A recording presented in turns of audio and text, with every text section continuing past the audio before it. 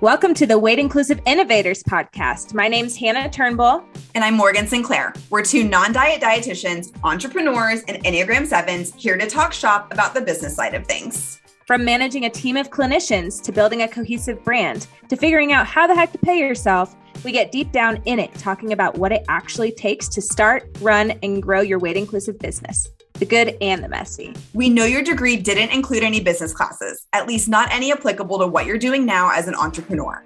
This is why we are on a mission to bring business education to other weight inclusive clinicians. Say sayonara to all the hours spent on Google and hello to information that is actually relevant.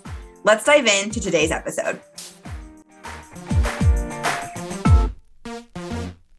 What's up, Hannah? Hello. Oh, just settling into Friday and excited to record on the pod today. I just got back from the mountains, which was very relaxing and very productive, which I am pleased about. So wrapping up the week with you, and then I'm going to bed pretty much. I'm just kidding. I'm helping a friend with her new house. We're going to do some painting and hanging out. So that'll be fun. It doesn't sound like going to bed. It doesn't. I said, you got me for like 5 hours, and then I'm peacing out, going to bed. I just put new sheets on my bed, like clean sheets. And I'm like, I'm going to shower. I'm going to shave, and I'm going to like rub my legs together like a cricket in bed. So I literally did that yesterday. New sheet, shaved legs, crawl into bed. Best feeling in the world. Best feeling with my book, probably. I'm reading The Atlas of the Heart by Brené Brown. It's her new book. It's so good. She outlines like I'm going to butcher this, but she outlines like 82 emotions that we experience as humans and tells stories. She's just such a thought leader, and her brain is brilliant.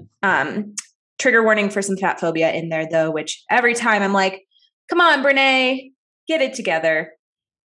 Every single time I read something of hers or listen to her talk, I'm like, so close, but so far. So close, but so far. I know. I am really hopeful for her getting her shit together, but we love her. She's a problematic fave. We're rooting for her getting her shit together. So yes, we are. You just got back from the mountains. So good. So good. I'm wearing the same outfit I've been wearing all week. My beanie and then my like leggings and long sleeve shirt. So yeah, it was great. How was your week? It was good. I'm behind on pretty much all of my client projects. I was really ambitious with the amount of stuff that I could get done in December. Are you a time optimist? What do you mean by that? Oh my God, did we not talk about this? I feel like that's been it's been the conversation of many conversations this week, because I'm also running behind on things. And basically what it means is you think you can fit more things into a time block than you really can. And you 100%. Just set yourself up for failure. 100%. Me too. Overly ambitious, always. Unrealistic with time. Yes. So thankfully you're one of my clients that I'm behind on right now. So there's a little bit of leeway with that. I know. We were just talking about that before we hit record, because I was like, I'm also behind on the project that you're doing for me, which has probably delayed you. So I am the catalyst. Me and my ADHD say sorry. Both of us just, and then when we're together, we prioritize podcast stuff sometimes. So. And it's very fun. It's very fun to prioritize new projects. Absolutely it is. We both thrive off of that. But overall, week's been pretty good. Just prepping to go into holidays. I didn't actually schedule any time off in my calendar. I'm going to take off at least Thursday and Friday of next week, which when the podcast comes out, it'll have been Christmas Eve and Christmas Day.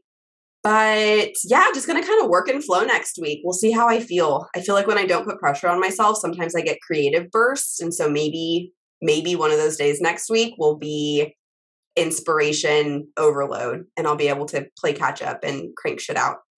I love that. And if you don't, that's okay too. I feel like there's a difference between the pressure of like, I have this block of time and I could use it for this. That type of pressure, I just freeze and I'm like, what do I actually want to do? But if it's a pressure of like, Hannah, this is fucking due now. You should have done it a week ago, but it's due now, then I'll grind. I'm the same way. Me too. Especially whenever I have check-in calls with people, having that deadline where I'm like, oh, I literally have to finish this because I have to give them an update on this call will light a fire under my ass and I'll get it done. But if it's like, oh, I have 2 hours where I could work on client projects, and I'm like, or I could go for a walk and scroll through TikTok and phone an old friend and catch up with them. Yep. Same brain. How was your week? What was tough about your week? Oh, well, this is fun. My biller has decided that she will not be doing my billing anymore, which is okay, but it's stressful to try to scramble and get that together because we have a team of 8 dietitians and we take a lot of insurances, and I would say 85% of our practice is insurance-based. So we got to kind of scramble to get that going. And it's just hard because I actually do a lot of insurance consulting with dietitians to help get them set up to take insurance and do their billing. And when you grow to the capacity that we've grown to and will continue to grow, it just doesn't make sense for me to do the billing. And so that's really one of the first things that I delegated out as I was growing. And I've been working with this person since I hired my first employee. And I think COVID has just had people reprioritize what and how their capacity is for the work they want to do and the time they have to do it. So it's no hard feelings. It's just now I'm in a bit of a scramble of like, oh shit, I got 6 weeks to figure this out. Who's going to do my billing? Because I do not want to bill over 100 sessions a week that come through the practice. I don't blame you. That's definitely a good thing to delegate out. And I hope that someone finds you or you find someone soon. Thank you. I'm on the path to hopefully finding someone. So it's going to be fine. And I just wanted to name, I know our check-in topic today is what's been hard at our practice this week, because we don't want to paint a picture that this is all like dreamy rainbows and sunshines all the time. Like there's a ton of shit that happens. And I think that's one of the coolest things of entrepreneurship and business owning is the ability to be flexible, to pivot, and to be resilient, because everything is figure outable. Marie Forleo, it's the name of her book. Yeah, it is. You read it? I have not, but I used to listen to her podcast a lot.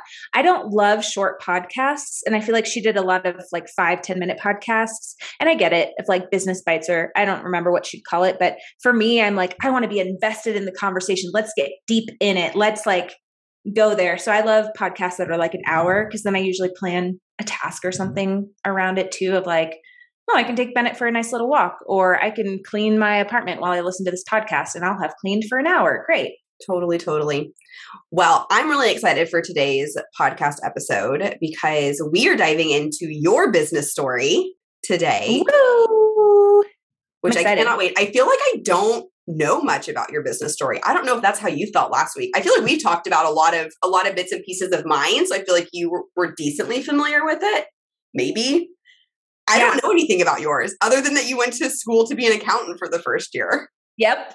Well, you're going to learn a lot today because I'm going to bring it all the way back to childhood. And we call these episodes our business stories, but it's really, for me, when I was writing this out, it's like entrepreneur story, business story, personality traits that led me to be an entrepreneur, and how the signs were coming up at a young age. You can't talk about your business story without those things. So I will pass it all over to you and can't wait to hear it. Awesome. I'm going to try to keep this as tight as I can because a lot of shit has happened in my life. Just focusing on the business and entrepreneur stuff today. Going to keep it tight. So I actually, before I knew I was doing this business story pod, I talked to my family because I was like, ooh, I know there's got to be some stories of what maybe prompted my family to know I was an entrepreneur, or like things I did in childhood that were just like, oh, this child is weird and does this crazy stuff. So I wrote down some things and I'd like to defend myself a bit about them. So the first thing that my parents said, and this has been a theme from my childhood, probably like age 4 or 5, is anytime we go to the store or out to something like a family outing, go to an amusement park or whatever, I was always forgetting to bring my money. Like we had allowances, we did chores around the house. And that was probably a great thing that my parents did for us as kids of like, oh, you want money? You earn it. And so my family, when I asked them this question, they were teasing me and they're like, well, you always used to conveniently, in quotes, forget your own money and we would have to buy your stuff. And they were kind of insinuating like, oh, I was trying to save my money and use other people's resources so that I could just like stockpile it because it's my money and everything. And, it's funny because I remember those times, and I think there was a little childlike play of it of like, oh, if I can get my parents to spend the money, then I don't have to spend mine. But I also literally, so this will be a whole nother podcast episode, but I was diagnosed with ADHD this year, which makes a lot of sense. And I think in childhood, I'm like, did I forget to bring my money because I had ADHD? Probably. So I also, another memory with my family is I remember it was between me and my uncle actually. And he was always like trying to get me to eat weird things, like a spoonful of hot sauce or like something that fell on the floor. And he'd be like, I'll give you $10. And I was like, fuck yeah. Like I can buy things with $10. And so I was always doing challenges and stuff like that. So I was kind of like the family clown, entertaining people and doing stuff. And when I could make a buck doing it, I was like, awesome. I was also always coming up with ideas. I don't think my parents actually know this.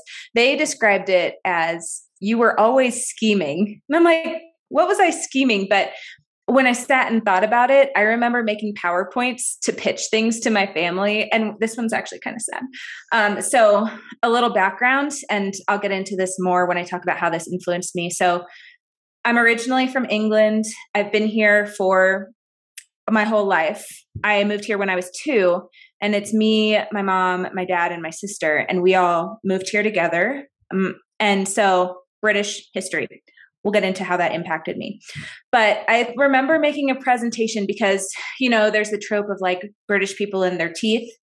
And so we never had braces as kids. I actually ended up getting adult braces, but never had braces as kids. And so I got a lot of teasing about it when I was in school. And so I remember making a presentation about why I should get braces. And I just like, it was an adolescent pitch. Like I was going to pitch it to my parents and really talk about why this was so important.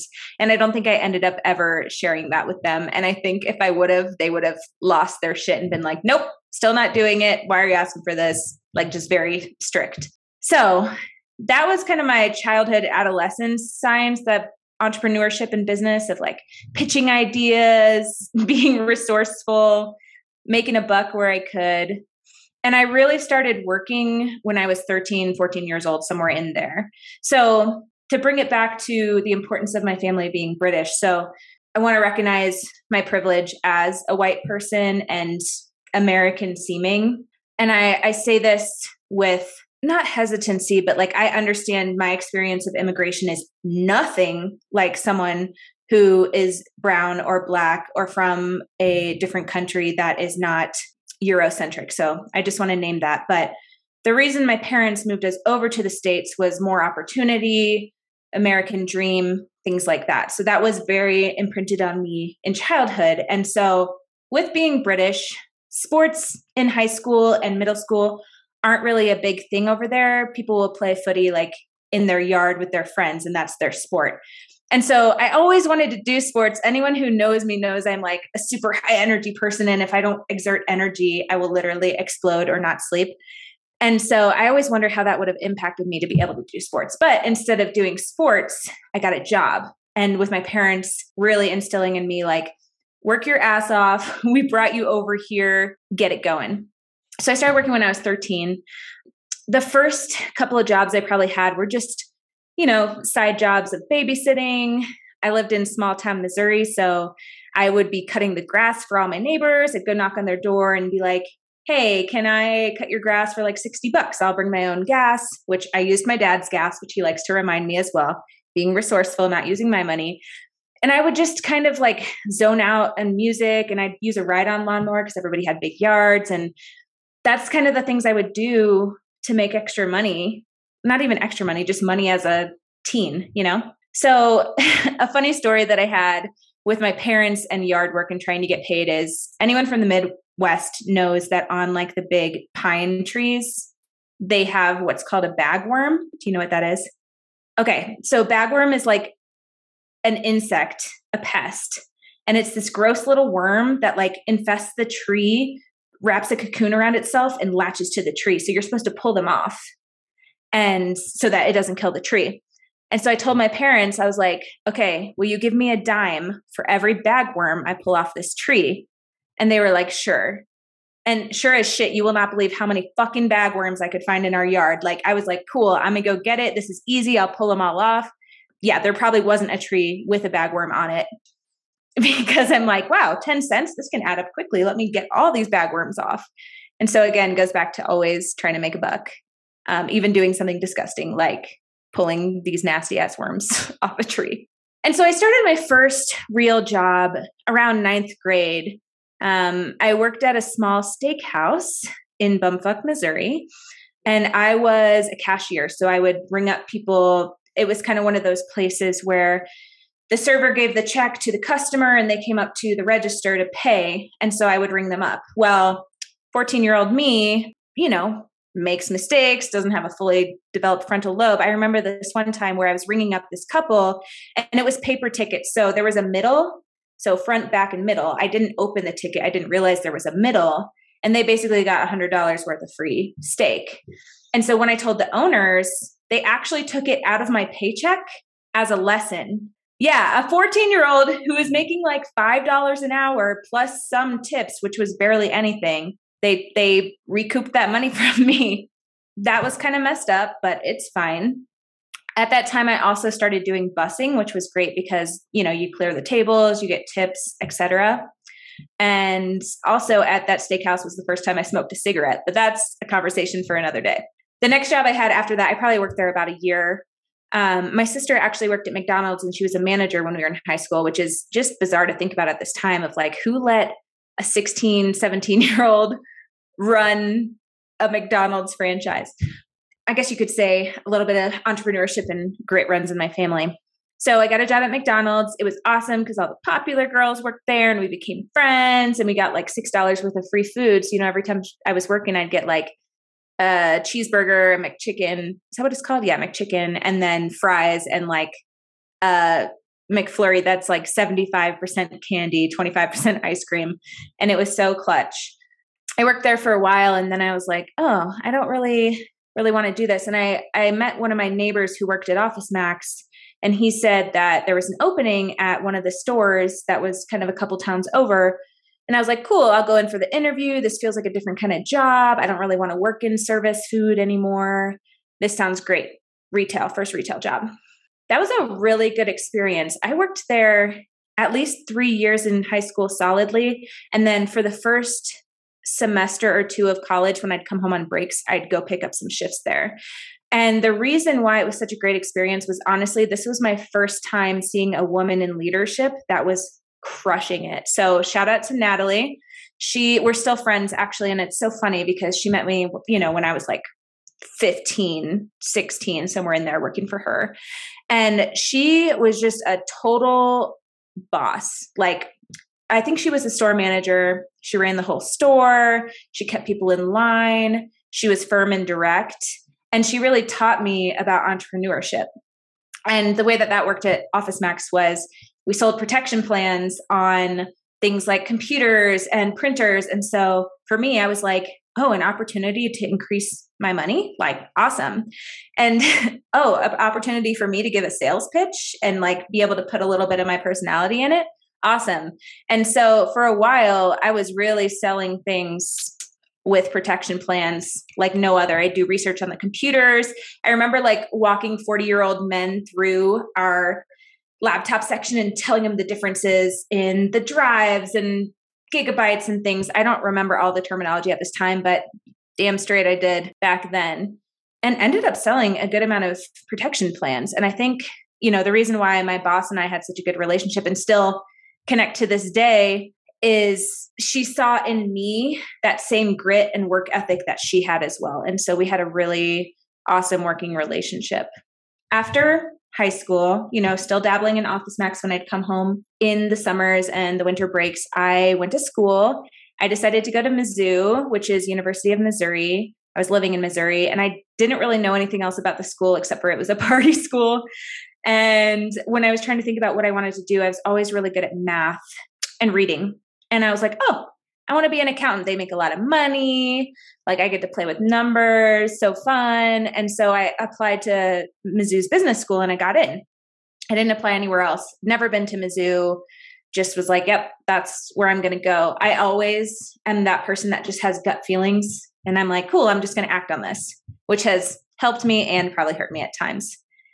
And so first year of college, I was like, woo, I'm in the business school, C's get degrees, let me have fun. And I ended up getting like all C's and then an A- in art, which is hilarious to me. I had a terrible relationship with food in my body at that point in time too. And through that was actually what prompted me to become a dietitian. And a very disordered thing of like, oh, I'm super rigid with food and my body, and I can help people do this too. And this is great. This is healthy. I think a lot of people who are dietitians in our space relate to that story. I got my shit together. I was like, oh, this program is super competitive. They only have 15 spots. You have to have like pretty much straight A's, and a few classes you had to have a B- or above. And I think they were more lenient because they were hard. I see Morgan shaking her head. She knows the ones, OChem and Biochem. We had to have certain grades for. And so in that time of switching to dietetics, I was also working many jobs. I've always been someone who's worked, like I told you guys, since I was 13, making a buck. And so throughout my time at college, I'm just going to list off the jobs that I had. I don't think it's super important, the timeline of when they were happening, but I worked at Bass Pro, which is hilarious because it's so random. I went to a job fair in like the gymnasium at Mizzou, and they were the first ones to hire me. So I was like, sweet. And I worked in the camo department. So very interesting experience. I then went on to work at Outback Steakhouse as a server, which if you've never been a server in your life or a job where you kind of have to perform in food to make money, whether it's like ice cream shop, busing, you know, things like that, highly recommend because it just teaches you so much about working with people, being in a dynamic work environment where you have to manage a lot of things at once, which I really love. And actually, the reason I stopped working at Outback in college, I think I was only there for like 9 months, was the Outback location shut down. And I walked up to do my shift one day and they literally put a piece of paper on the store door that said closed forever. And we were all like, what? And that's literally how quickly restaurants shut it down because the profit margin is so low, they can't afford to keep it open one more day if they know they're closing down. So just a fun fact, if you're ever a server and you walk up to the door and you're like, shit, I don't have a job. And after that, I decided to get a job. I was dabbling as a group fitness instructor. So honestly, that was a really disordered part of my story. The mentality there was, I will exercise and I will get paid to do it so I can exercise a bunch. This is great. And then had a lot of bodybuilding thoughts and things like that. I thought I was going to be a bodybuilder when I was like in my very early 20s. I know we're both cringing. And so I took a group fitness instructor course. I rehearsed, I auditioned, and I got hired, which was so awesome to me because going back to me wanting to be an active person when I was young, I was like, oh, this is a way where I get to make up for not being in sports and I get to get paid to do this thing.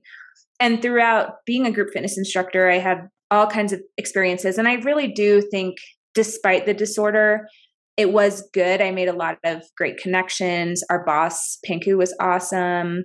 And it was a great leadership opportunity, honestly, because you're leading a group of people and they're watching you to know what to do. You're very influential, things like that. There was a lot of ego tied to it too, which I don't love, but overall group fitness instructor was a leadership position. And then I actually started teaching the course for other people to become group fitness instructors, which was a fun, awesome experience. After that, and you know, this sounds like I have a timeline, but I was honestly always working like 3 jobs at once. It's the kind of person I am. I like to be busy. I got a job as a teaching assistant for a nutrition class, which was honestly such a good experience. I was an undergrad, so the fact that I had a TA job was amazing. Our professor that ran the class was awesome. I actually took the class. And I don't remember how I ended up getting the job. I think maybe I reached out to him after and was like, I love your class. This is fantastic. And that was one of the pivotal moments, I think, that solidified going into nutrition too. And I reached out to him and I think he was like, do you want to be a TA? Or one of the TAs that was already there asked me if I wanted the job. And I was like, fuck yeah. So anytime someone tells me about an opportunity that feels like it's going to be finite of like, you need to apply for this now or it's done, I will drop everything and apply for it and like put my name in the hat. That's always been how I am. And that's exactly what I did for that position. And I ended up getting it. And that was such a cool leader job of like holding office hours for students. And, you know, there were times where the professor was sick and I would step in and give the lecture. And that was really cool. And it goes back to just speaking and the adrenaline rush you get and the sweating. But then after you're like, wow, I'm so glad I did that. And it's such a rush. It's so fun. So that was a really good experience. And then as I was continuing, spoiler alert, I did get into one of the 15 spots in the dietetics program and started getting into that coursework, which was very intensive. And there was an opening. I just remembered something that I forgot. So before I became a diet tech, I actually was like a dietary assistant. So we sat in this room, a circle of computers, and patients would call us and we'd type in their orders on the computer. And then, you know, kind of food service stuff. And the diet tech was leaving at some point when I was in the dietetics program and being a dietary assistant. So I reached out to my boss and I was like, please let me be the diet tech. I really want this job. I want the experience. And she was like, sure. They interviewed me. I got the job. And with that, it was honestly a really good experience too, because as I was going through clinicals, it's like I would do my clinicals at the same hospital at one point, and then I would like clock into my shift and basically do more clinicals. I was at a teaching hospital, so it was University Hospital associated with Mizzou. So I really got to start honing those clinical dietitian skills before I was even a dietitian, which was great. The team really trusted me. So I'd do the assessments and things, and then they would sign off on it. And it was really cool. After I went through that trajectory, finished the dietetics program, passed my exam in, I think it was July 5th, 2017, and I graduated May 2017. I accepted a job at the University Hospital in Missouri that I was a diet tech at as a PRN dietitian. So I am one of those dietitians that did start in the hospital. It felt like a good, easy transition because I wasn't quite sure where I was going next. So it's like, sweet, I get to continue working and like figuring this out. So I had a ton of awesome experience. I was almost there for a year and I worked on all the floors. I loved the ICU and I loved oncology outpatient because that was where I felt really important. And I always wanted to feel important and relevant and like I was actually helping someone and actually doing good work versus interrupting somebody to try to give them a heart healthy diet when it's not that simple. And, you know, people are in the hospital. The last thing they want to talk about is nutrition. So that's no shade to clinical dietitians. That is what we're trained to do in our job. I just like to make different impacts on people. There did come a point where I was getting a little bit bored. And so I'd rush through my clinical work, even though when I was covering oncology, I loved it. I really enjoyed the connections I made with patients. You know, I had this one patient who actually ended up passing away and I went to his funeral and like, you just get so invested in people. But I would rush through my clinical work, getting all my stuff done, billing my appropriate hours. And then I'd sit at the office for an extra hour and start working on my blog. At the time, my blog was called Healthy Hanny, which is funny because my sister is the only one at that time that called me Hanny. That was always her nickname for me. And so I think I just liked the alliteration, Healthy Hanny. And that was my Instagram handle at the time too. And so I started writing about intuitive eating and I wasn't sure where I was going with the blog. I was pretty consistent with it for a while and I got a lot of really positive feedback. And then all of a sudden I was just, after I got my dietitian license, I was like, oh, what if I just like take a couple clients on the side and see what that's like? And so I don't even remember how I got my first client. Somehow they found me and I worked with a couple people for the first time with nutrition counseling one-on-one in October of 2017. So was still at the hospital at that time. I was kind of getting a stirring and after the holidays, I was talking to the person I was dating at the time and I don't know why. I literally had never been to Denver before I decided I was going to move there. I honestly, again, it was a gut check for me of I want to move away. I want a different experience. All I've known is Missouri.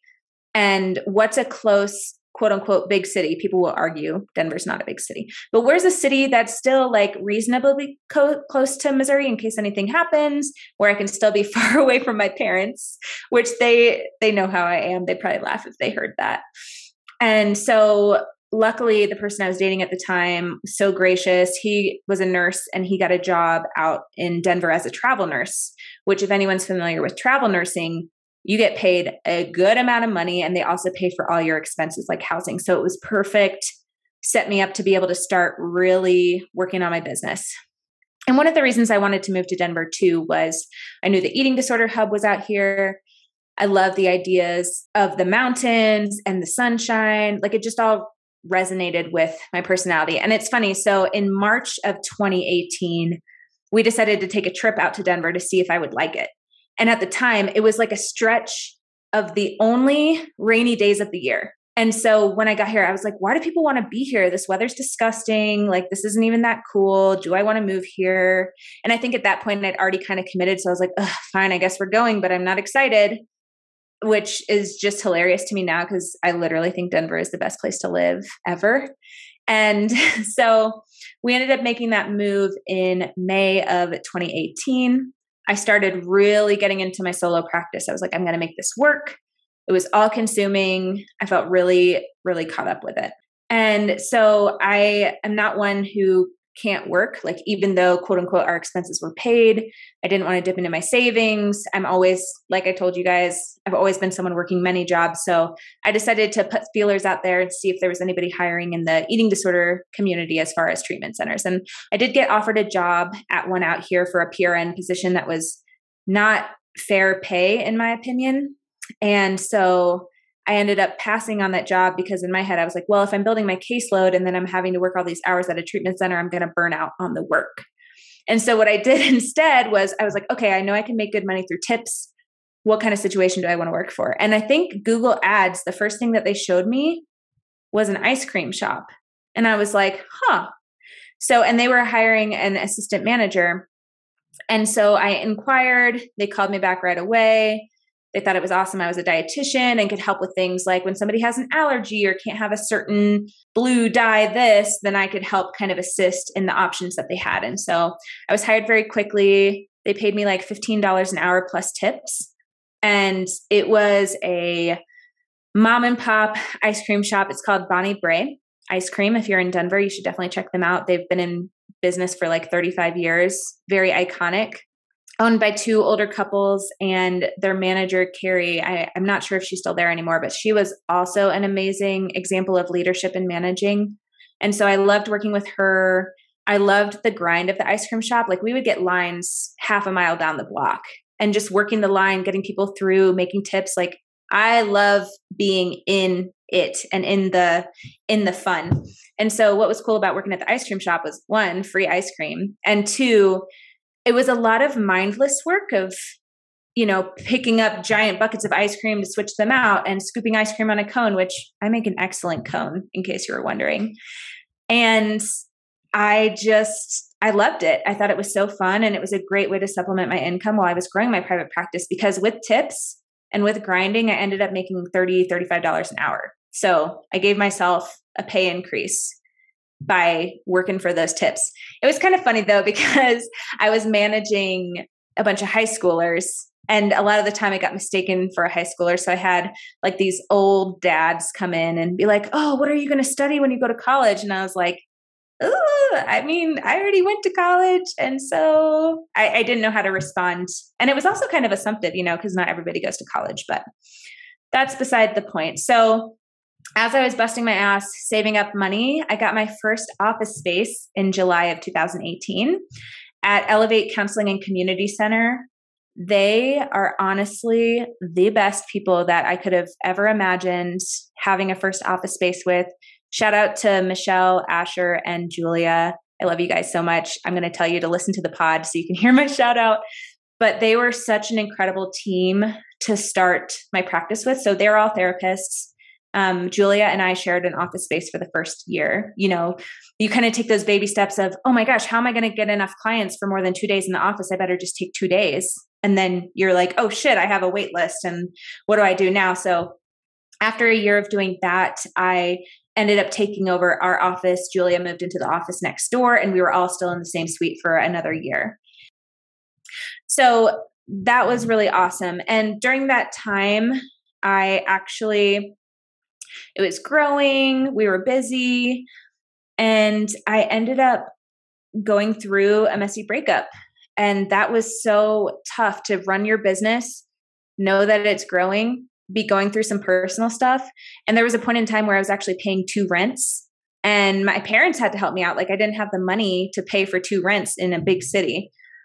And so after all of that, after grinding, after figuring it out, in January 2019, I made the solo practice leap. And so during all that time, I was still working at the ice cream shop part-time, even when I had a full caseload, because I still was having a hard time making the leap. So 2019, January, finally made the leap, let the ice cream shop go. They knew I was going to be short-lived. I kind of was honest and open with them from the beginning. And so it was a very good goodbyes.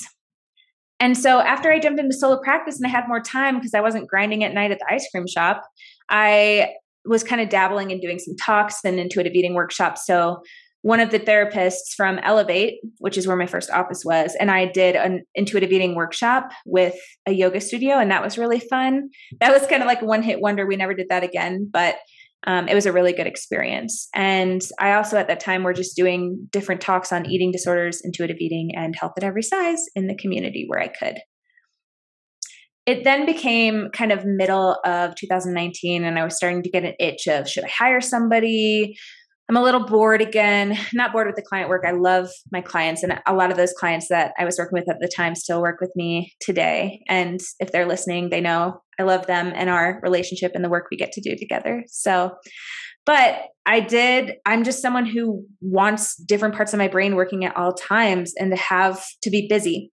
And so I was like, okay, how do I hire somebody? And I just kind of fucking jumped in.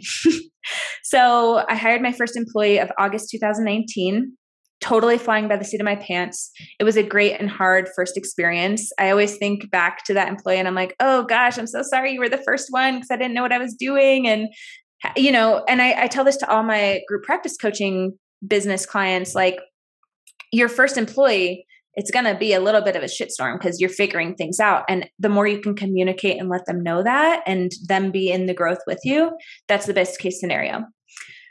I also, at that time, noticed I needed more support. So I started doing some business coaching with Jennifer McGurk, who is an awesome business coach and has private practice support offerings in our space. So we'll link her in the show notes. But I started doing some business coaching with her. It was like a combination of coaching and supervision, and it was so helpful.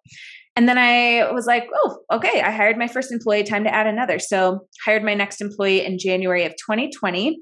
I had no idea the pandemic was coming. And so there was 3 of us trying to share one office space, which wasn't working. So we ended up getting another half day in Elevate Counseling and Community. And so the pandemic hit and was forced to work from home.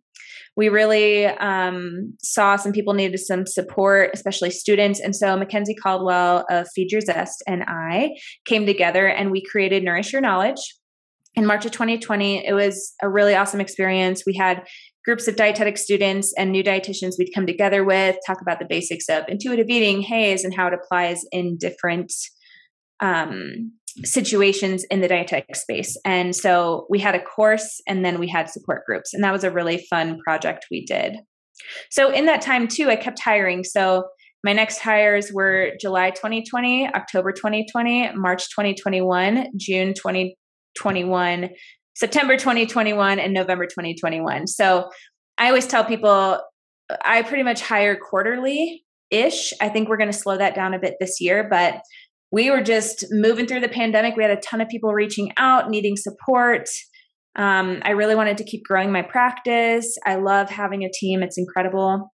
And so in that time as well, 3 of the employees were actually apprentices with me before they joined the practice. Because as you know, not only is private practice a whole thing in itself, but doing specific intuitive eating disorder counseling work is a whole nother layer. And so I kind of required for newer dietitians to have a 3-month apprenticeship period to make sure it's a good fit. It was a paid opportunity. They saw clients for low cost. It was really awesome. And then they all wanted to join the practice. So we moved forward with that. And so since all of that up to date, our first employee has left. She wanted to start her own practice. It was hard and good, and we're both where we want to be. And so that's really awesome. And now we have a team of 8 dietitians, including me. we're coasting for a bit up to this point. So this recording is in December of 2021, but we do plan to continue expanding a bit more and are hiring in March. And we do already have a dietitian in mind for that. So I think one of the coolest things about hiring people is over half of the team either reached out and was just like, hey, I want to work for you. Let me know when there's an opportunity. And I was like, sweet. And then the other half, like either a job closed or they saw the posting and it was old, or they heard about it and they're like, no, wait, did I miss it? Here's my resume. Put my name in the hat. And I'm kind of having a full circle moment now of why that was so important to me and so awesome to me, because like I mentioned earlier in my business story, that's how I've always been. If there's an opportunity that I want, even if I'm late, I'll throw my name in the hat. And I felt that same passion and grit from these dietitians. And I was like, fuck yeah, I will figure out how to hire you. Let's do it. In the midst of all of that, going back to 2020 a bit, I actually started doing business coaching. You know, it kind of started off the same way that Nourish Your Knowledge did. I saw an opportunity where people needed support. And I love people. It's one of my biggest values and passion is just connection and learning about people and knowing their stories and being there for them. And so just like with the students, I wanted to be there for dietitians who also wanted to run group practices, because I know how lonely it is. I know how challenging it can be. I know the ups and downs of it. It's either the high highs or the low lows, especially in the first couple of years. And I knew I had something valuable to offer to people who wanted to grow. And so I just, on a whim, kind of started doing business coaching, group practice coaching for dietitians. And also in that time, anyone who knows me knows I'm super passionate about access to care and taking insurance. And so since I figured out my systems, all of that stuff, I was able to consult with other dietitians and help them start their insurance practices and get credentialed and all that good stuff. So I currently still offer both of those things. And 2020 was really the year of starting a whole host of stuff. Up to this point, well, I guess I left out one thing. July 2021, this year, I actually started my master's program. So I was seeing, as I'm helping these dietitians start their group practices and as I'm continuing to building mine out and promoting people to leadership, I really needed more support and knowledge and experience with leadership. And so I applied for the Master's in Organizational Leadership program at CU Boulder. It was on a whim. A friend told me about it who's also doing it. And it sounded incredible and perfect. And I was like, holy shit, I want to do that. And I'm very much, if I want to do something, I'm going to make it happen, AKA this podcast. And so I applied to the program. I wrote an essay. I got all my shit together and I was like, oh yeah, school. And I got in. And so that started in July 2021. And that was a major wake up call to me of like, oh shit, I forgot what it feels like to be a student and how much work it is and how many readings there are. So over the last several months, I've really just been working on delegating within my team, work-life balance, trying to also get my master's stuff in there and recalibrating a bit. So that is my story up to date. That's incredible. Incredible. You are such a badass. The fact that you grew your team that quickly and like got to where you are is just amazing. Thank Honestly, you so it's much. kind of crazy. You're literally like listing off dates and I'm like, holy shit. I know I have such an issue with it goes back to, so a big part of having ADHD is you feel like you're constantly underperforming and you can't take credit for like what you've built. So when people are like, literally, holy shit, Hannah, what did you build? And I'm like, I don't know. I just did it. Like, I don't understand. I haven't done enough yet. As I was writing this out too, I was like, oh, wow. Literally since the pandemic, I grew my entire team. Holy shit. And so many other offerings. It's insane. It's insane. Well, before we dive in, I have a few follow-up questions. Before we dive into that, I just want to say thank you so much for sharing your story. I just know that there's so many people who may have a story similar to yours or want where you're at today. So getting to get a peek into everything that went into getting to where you are will be so valuable for people. So thank you for sharing it. Thanks for holding the space. This is a very outlined, I don't want to say rundown version of the story because there was a lot of hard shit that happened in all of these things. And so I don't want it to seem like it was very like, these are the steps I took and it was easy because there were some lows in there. Like I know there was times where I was depressed and thank God for therapy and medication and being able to navigate that. But It's all really good of what was built and what I went through. And there were a lot of hard parts. Yeah, absolutely. Absolutely. And we talked about it last week too. Similar thing. Whenever you talk about your story, you tend to just pull out the highlights because it's usually the good things and the opportunities that propel you and move you forward. And there definitely is a lot of hard moments in all of that too. So yes, definitely want to recognize that for both of our stories.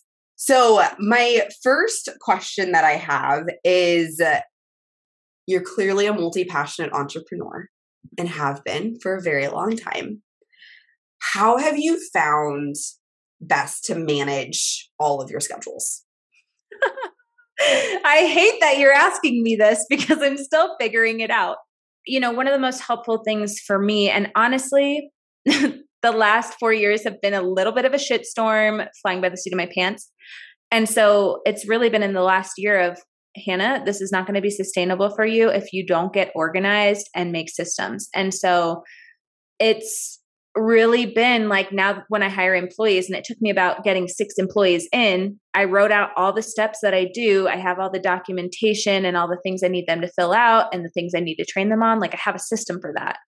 And again, it took me 6 employees. I was just in such the grind of like, I will just do this again every time. And it's just extra work that doesn't need to be done. So simplifying things, making systems, that's one of the best things you can do for organization. The other things that I like, project management systems, I really have to break things down into small tasks to get the momentum and get going. That's been helpful for me.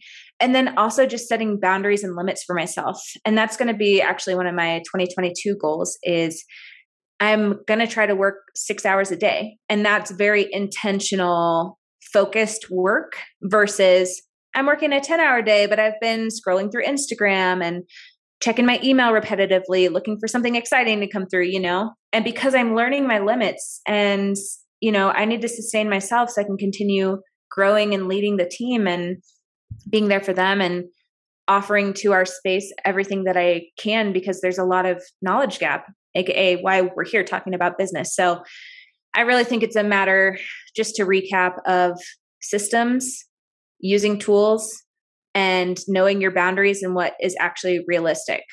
It sounds like all of that was more recent discoveries. I'm curious what, like, teenage college Hannah, how she managed to continue to be multi-passionate. It's funny because I remember sitting down with, actually, one of my professors sat me down and literally was like, Hannah, you are spreading yourself too thin. You are dropping the ball. Something needs to shift. And I always get in that place, which I don't recommend, but I just remember that so vividly. And that just captures of like how I functioned in my life, which is not awesome. So, and I think, and this is fucked up and not uncommon, a lot of my disordered eating and things like that made me rigid, helped me manage that stuff. And I offer that not to be like, do this so that you can be organized, but just to really name the complexity of how disordered relationships with food and body really impact and in a malfunctioning way help. I don't really have a good answer of like, I did these things when I was a teen and in college. I just kind of flailed through it. And I didn't love that. And I don't wish that on anybody. Yeah.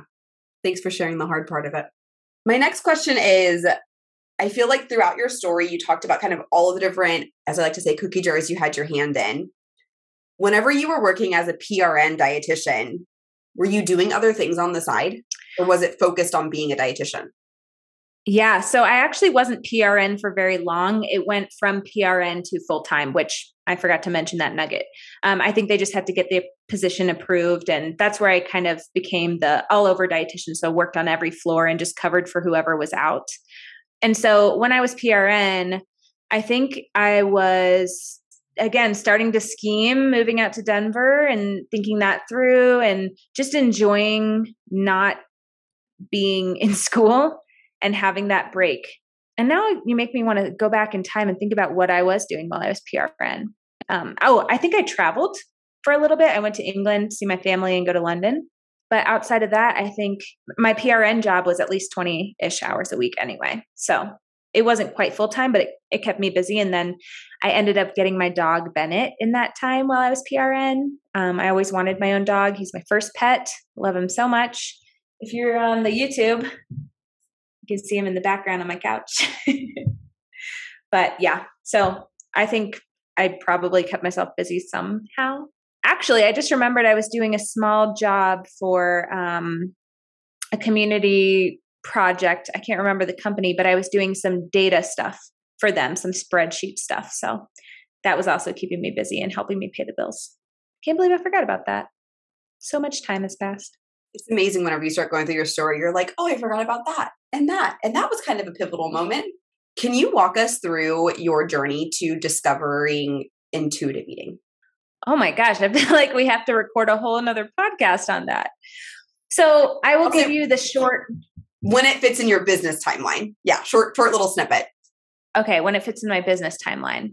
I will say when I was a teen, definitely like disordered eating, probably an eating disorder, very messed up relationship with food, severe restriction. When I went to college, it started getting quote unquote better because I was more in alignment with diet culture of like, gotta eat healthy and gotta eat regularly and blah, blah, blah. And some of that was actually really saving to me.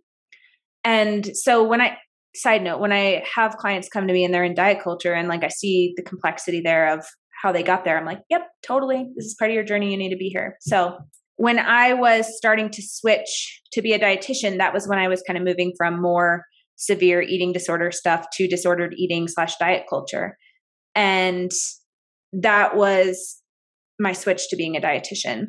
And then as I was going through schooling, I read intuitive eating before I even started the dietetic program. I don't remember how I got hold of the book. I read it and I fucking threw it. I was like, no, that was dumb. Like this doesn't make any sense to me. Like, and it just goes to show if you're not ready to hear it, doesn't matter. And that's what I tell people a lot, part of eating disorder recovery journeys and healing your relationship with food is people want to be advocates and they want to like show it to their mom and be like, fucking read this book. And it's like, if someone's not ready to hear it, you're going to feel shut down by that. We had one lecture in the dietetics program, classic, on eating disorders. And I fucking remember it was some professor or somebody being like, well, eating disorders aren't as common as like the O word or diabetes. So there only needs to be one lecture. And I'm like, that's appalling. So we had one gal come in and give us a presentation on eating disorders. And at that time, still disordered, diety, bodybuildery. And she told us she would take clients out and go eat cheeseburgers and fries with them. And I almost fucking like fell out of my chair. I was like, you, a dietitian, eats cheeseburgers? What? And I think that was really a catalyst for, I want to eat cheeseburgers. And as we got deeper into the dietetic stuff and I started doing my own research of what else is out there, I came across Christy Harrison's podcast, which I know many of us do, the podcast called Food Psych. And it blew my fucking mind. And I heard her mention intuitive eating. So I went back and read the book. And I was just a total sponge at that time. I was doing what I needed to learn in the dietetics program. But I spent all my time outside of that reading and learning and like getting to know the community and seeing who all's out there. And that was really when I started to have a little bit of an existential crisis of like, I don't want to be a dietitian. I don't want to do this to people. I don't want to hurt people. I don't want to like make them change their bodies. This is so fucked up. Luckily, didn't have to do any of that because intuitive eating, health at every size, and eating disorder work. Yeah, thanks for sharing. I feel like, because I feel like it went from like, and I feel like this is a common thing for most people where it's like go into undergrad, super diet focused. And then there's always that one pivotal moment where you like hear about it. And then it's like, oh, this is how I'm going to practice the rest of my life. So thanks for sharing. Absolutely. Absolutely. I have one more question for you, and then I have some rapid fire questions for you that you have no idea what they are. What job out of all of the jobs you've had do you feel like has made the biggest impact in your role as entrepreneur and why? Ooh, I love that question. I honestly, I'm going to go back to Office Max because that was such a good experience for me to have as a high schooler. And I worked there so much, like in the summers, I would work full time. And again, just having that model of my boss being such a hard worker, like she would so if you never worked retail, basically you have the truck come once or twice a week to deliver product. And so we'd have to unload the truck, like lift all these heavy boxes. Like we were lifting like chairs and desks and things and organizing it. My boss was fucking in it with us, unloading the truck, putting things away. It was never, I'm your boss and I tell you what to do. She's like, I'm the boss and I'm here with you. Let's get the shit done. And I think that was the best example of being a leader and doing things differently. And so that doesn't exactly translate to entrepreneurship, but I knew I wanted to be doing something bigger in a greater capacity, helping people with me, if that makes sense. Absolutely. I can totally see the parallel of getting to experience that into now you being a leader of a group practice. Well, I have 10 questions for you, rapid fire. I'm ready. Lay them on me. If you could have lunch with anyone in the world, who would it be? I'm going to say Brene Brown. I know that's cliche, but I need to have a conversation with her and we need to be eating cheeseburgers and fries together and normalizing it and also having amazing conversation. A close runner-up will be Simon Sinek. Would love to have lunch with him too. Maybe Brene, Simon and I can meet up for lunch in Texas or something. Simon will have to fly out, but. If you weren't a dietitian, what would you be doing today? Oh, I love this question. Okay. I used to say I'd be a therapist, but no. Two things. I would either be an actress because I'm dramatic, or I would be in some Fortune 500 company being a leader. I truly believe that. And that is sometimes hard to grapple with of like, oh, because I had this eating disordered eating experience individually that led me to my path to be a dietitian. And like, what would I have been if I didn't have that experience with food?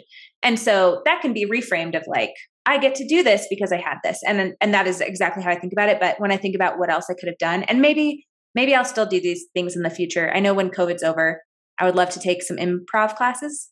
Sorry, that wasn't a short answer. Actress or Fortune 500 company, being a boss. What's the best piece of business advice you've ever received? Just fucking do it. If your life got turned into a movie, who would you want to play you? Ooh, I'm so terrible with names of actors and actresses. I'm just going to go with Emma Stone. Ooh, I could see that. That'd be good. That'd be good. Are you a morning person or a night person? Morning, for sure. I love to be in bed at 9:30. What's a food or food combination that you love that most people don't? Oh my God. Ketchup on everything.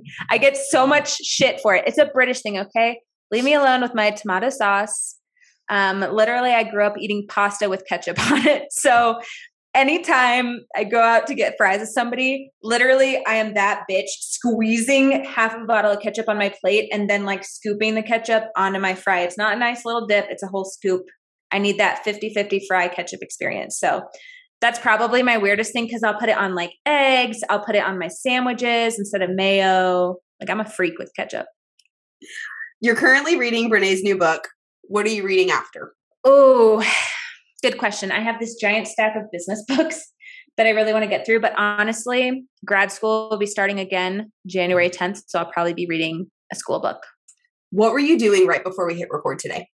My mortgage broker actually stopped by and brought me some cookies, and we had a really good conversation about how terrible social media is.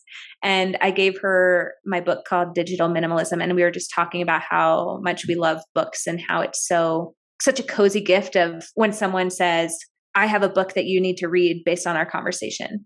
It's just so intimate and nice. So that was a nice little pit stop, and I can't wait to eat my fucking cookies she brought me. On a scale of 1 to 10, how excited are you about life right now? Oh, not to be cliche, but I'm always at a 7, and that's just part of being an Enneagram 7. If I'm below a 7, people should be concerned. And so I'm feeling a 7. I think it's going to keep going up. As the year's wrapping down, I'm feeling like neutral and positive, and I'm ready to like hit it hard in the new year, and I'm going to get amped about that. So 7 on my way to 8. My last question for you. What is your personal definition of success? I think success is doing the things you want to do in the capacity that you want to do them and knowing what that is. Because I think so much of people, especially in our space, want to go into private practice, want to have a group. And I think sometimes, and this is one of the things I start with business coaching clients on, is like, why do you want to do this? And letting them know it's challenging and good. Because I think oftentimes we're driven by what we should do versus what we actually want. So the ability to know what you want, that is success to me. The ability to know what you want and to have peace around it. Amazing. Thanks so much, Hannah. Thanks for letting me tell my story. Absolutely. If y'all liked today's episode and liked Hannah's story, go leave us a review, pretty please. And if you have any questions specifically for Hannah about her journey, you're welcome to email us at weightInclusiveInnovators@gmail.com. Thanks for joining us. We'll see you next week. Bye. Bye.